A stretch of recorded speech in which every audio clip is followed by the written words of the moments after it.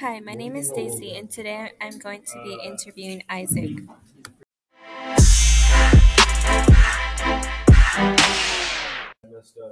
Okay, Isaac, so how do you think the characters influence Will? Well, What do you think about that? when he's talking to his uncle Mark about how like what's he gonna do, you know what I'm saying? Like he wants him to say it, but it says Will trying to avoid being knotted up again. Like he couldn't get himself to say what he was about to do. And it was kind of showing how this isn't him, this isn't his character, like he doesn't have any experience with this. He doesn't know what he's about to get himself into, and his uncle is trying to show him that. And do you think Will grow up to be just like them in the future?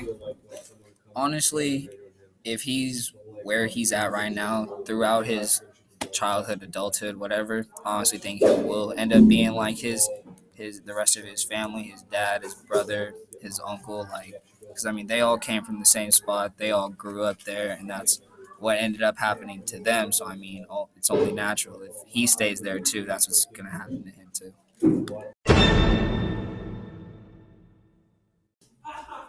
So, Isaac, why do you think all his family members and his friends, like, why do you think they've been telling Will about his past, about their past, about like the rules and stuff?